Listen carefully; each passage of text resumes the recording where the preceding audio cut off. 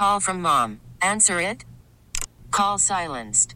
Instacart knows nothing gets between you and the game. That's why they make ordering from your couch easy.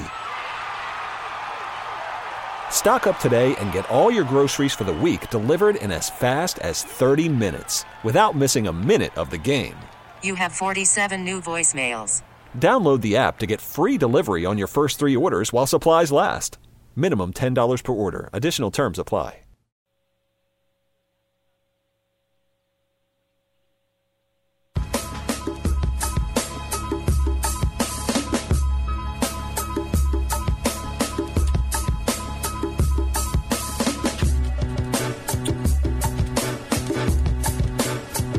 All right, join 7-9 of the ticket at the Fort Lauderdale Air Show the weekend of May 6th and 7th over the surf and sand of Fort Lauderdale Beach, featuring demonstrations by the U.S. Air Force F-16 Viper, the U.S. Navy FA-18F Super Hornet, and the Canadian Air Force Snowbirds, sponsored by Broward Health, providing the best health care to our community for more than 75 years. For tickets to the air show, visit FortLauderdaleAirShow.com. All right, let's get out to the guest line. This guy's been all over this story from the very beginning, as he is all over all stories in South Florida sports. I thought maybe we'd have him on to talk about Pat Riley today, but that's been bumped here. It's very rare where Pat Riley is bumped as a South Florida sports story, but that's what's happened today.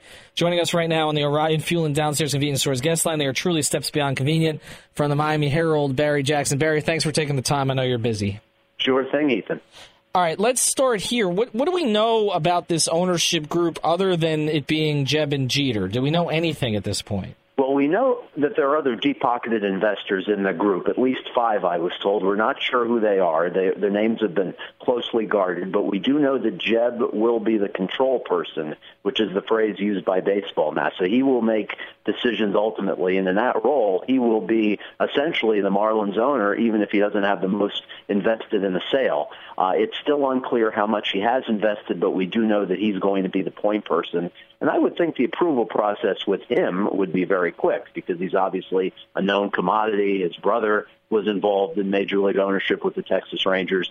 Obviously, everyone who has money in this deal has to be vetted, and that could take several months for the other partners to be vetted by baseball. And, Barry, when you talk about Jeb Bush, and I guess he would be like the managing general partner, how unusual is that? We did see that with George W. Bush when he owned the Rangers, right? I think Al Davis had that arrangement with the Raiders, didn't he? How unusual is this off the top of your head? Yeah, no, I don't think it's terribly unusual. I mean, oftentimes in sports you will see the managing partner be the person who has the most money invested. That's traditionally how it's done. But if Jeb does not have the most money invested, and it's unclear if he does, then I think the people around him are comfortable with him running the franchise. Look, he knows a lot of rich people, as both of you know. Obviously, he needed a lot of donors for his presidential run. He raised a hell of a lot of money during that run. It ultimately fell way short, of course. But I think finding investors is not going to be difficult for him. Now, the interesting thing to me that I was told today is that Jeter is planning to be involved with the franchise. What that means at this point is not completely clear. I do not expect him to walk in as general manager. My understanding is that the intention of the Jeb Bush group is to retain Michael Hill as president of baseball operations and Don Mattingly as manager, and I don't think Jeter would be presumptuous enough to come in believing he has the knowledge to run a franchise. That said, he is going to have an involvement. There's always been an affinity that Loria has had, as you guys know, for the Yankees, and that certainly extends to Derek Jeter. He gave him a stadium tour a couple of years ago. He's always held him in high regard. So whether this was the largest bid is not completely clear, but it is clear that Loria had affinity for these people, especially Derek Jeter. Talking to Barry Jackson here from the Miami Herald. Well, Loria made out okay even if this wasn't the largest bid. I mean, this is still, I know it wasn't the 1.4 that the Kushner Group was rumored for, but still pretty close at 1.3. How long do you think that this would take? I mean, is Loria still going to be the owner by the All-Star game? I think so. Yeah, I believe it's going to take several months. It might be quicker than some sales just because of Jeb being a known commodity, but because there are other partners, it will take some time. And also, it's going to take a while to write up a contract. You know, these types of transactions, as you guys know, very complicated. There are hundreds of details. So this is a lengthy agreement that has to be written up and then ultimately executed. So that, combined with the baseball vetting process, could take us well into the summer. So I'd be surprised if the team changed hands before the All-Star game. I wouldn't rule it out, but it would be surprising. Loria has always wanted to be able to pump his chest at that event. This was a shining moment for him in his ballpark in mid-July, and I would be surprised if Loria is not there at that time. But I was told that Loria is not going to retain any role in the franchise. I think, guys, he's 76. He just realized that at this stage of his life, to get his estate in order with where he is in his life, he doesn't need this aggravation anymore. I think the years of criticism, both from media members and from fans, has worn on him, even though he's never admitted that publicly. I think he was very much affected by Jose Fernandez's death. I think the years of prolonged losing have certainly affected him. He did bring the Marlins a World Series title, thanks to Dave Dombrowski and some of the talent that he inherited, but he also has the second longest postseason drought in baseball, ongoing at 13 years. The Seattle Mariners are the only other team with a drought that long. They're a year longer than the Marlins drought. So I think all of those factors conspire to put him into a frame of mind that he told his front office, we are selling. And it was just a matter of time before he found a buyer. As far as the other bidders were concerned, I know that a New York businessman named Wayne Rothbaum expressed interest. He was not prepared to bid at the level that the Marlins wanted. So I don't believe there was a formal offer from Wayne Rothbaum. He did have interest. The other group that had more name renown was a group led by Tag Romney, who is the son of Mitt Romney, the former presidential candidate. And his group included Tom Glavine, the Hall of Fame Atlanta Braves pitcher. Glavine told the Boston Globe over the weekend that he felt very good about Romney's offer, but ultimately it fell short, and Loria has chosen to go with the Jeb Bush group. Barry, I thought when the stadium deal went through that there was some kind of a clause or provision about penalties if Loria sold the team by a specific date. Do you remember that, and has that date expired?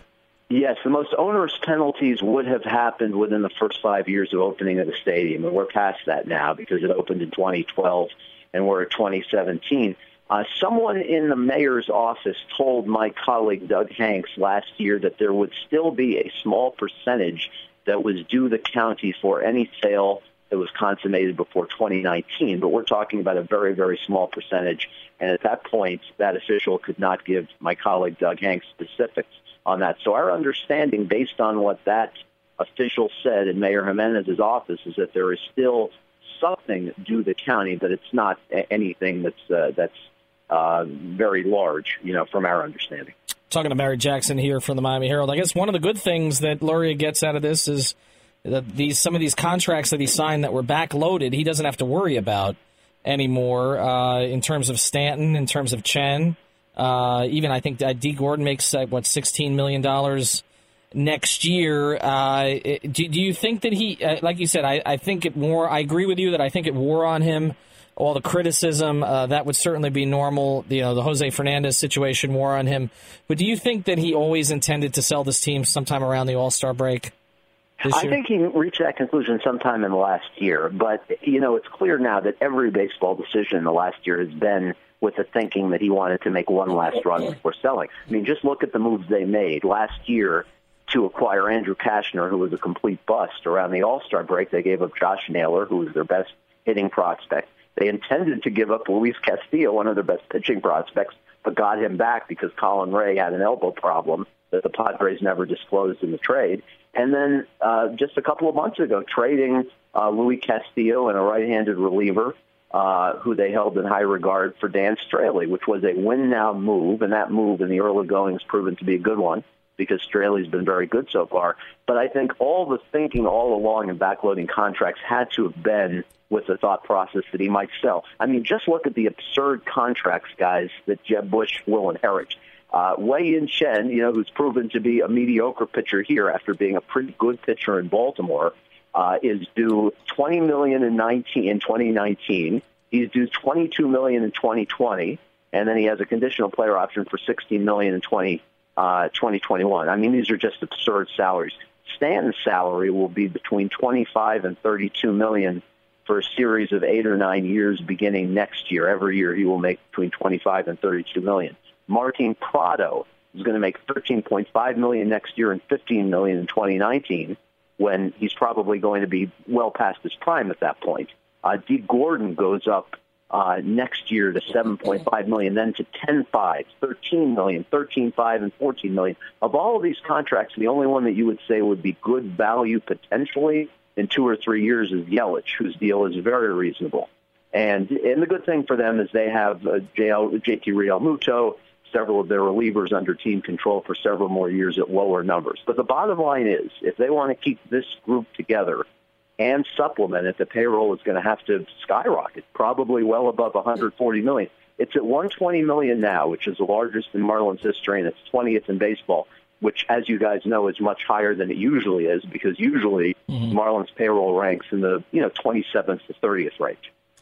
Barry, when do you think this team realizes the most significant bump from the sale of the team, and how does it come? Is it the day after in attendance, or is it when they can finally redo a new local TV radio deal? When does this new ownership group pay off, do you think, immediately? Well, there will be a honeymoon initially, because the new owner is going to be viewed as a hero because Lorio is viewed as such a pariah, right? So there's going to be an initial wave of popularity for the new owner.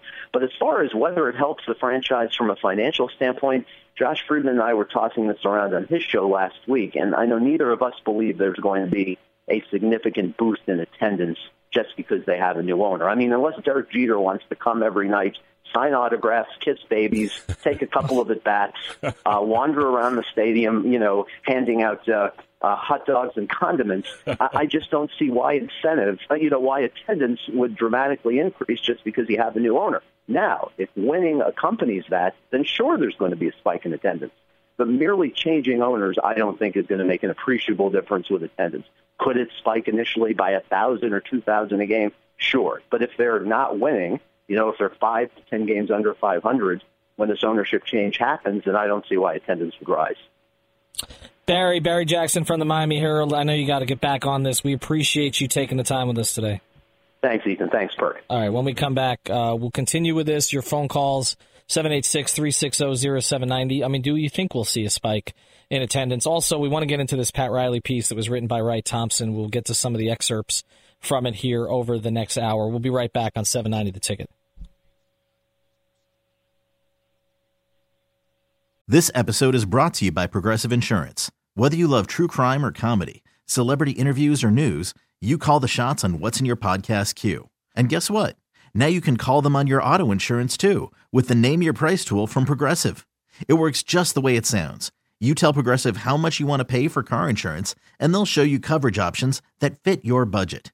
Get your quote today at Progressive.com to join the over 28 million drivers who trust Progressive. Progressive Casualty Insurance Company and Affiliates. Price and coverage match limited by state law.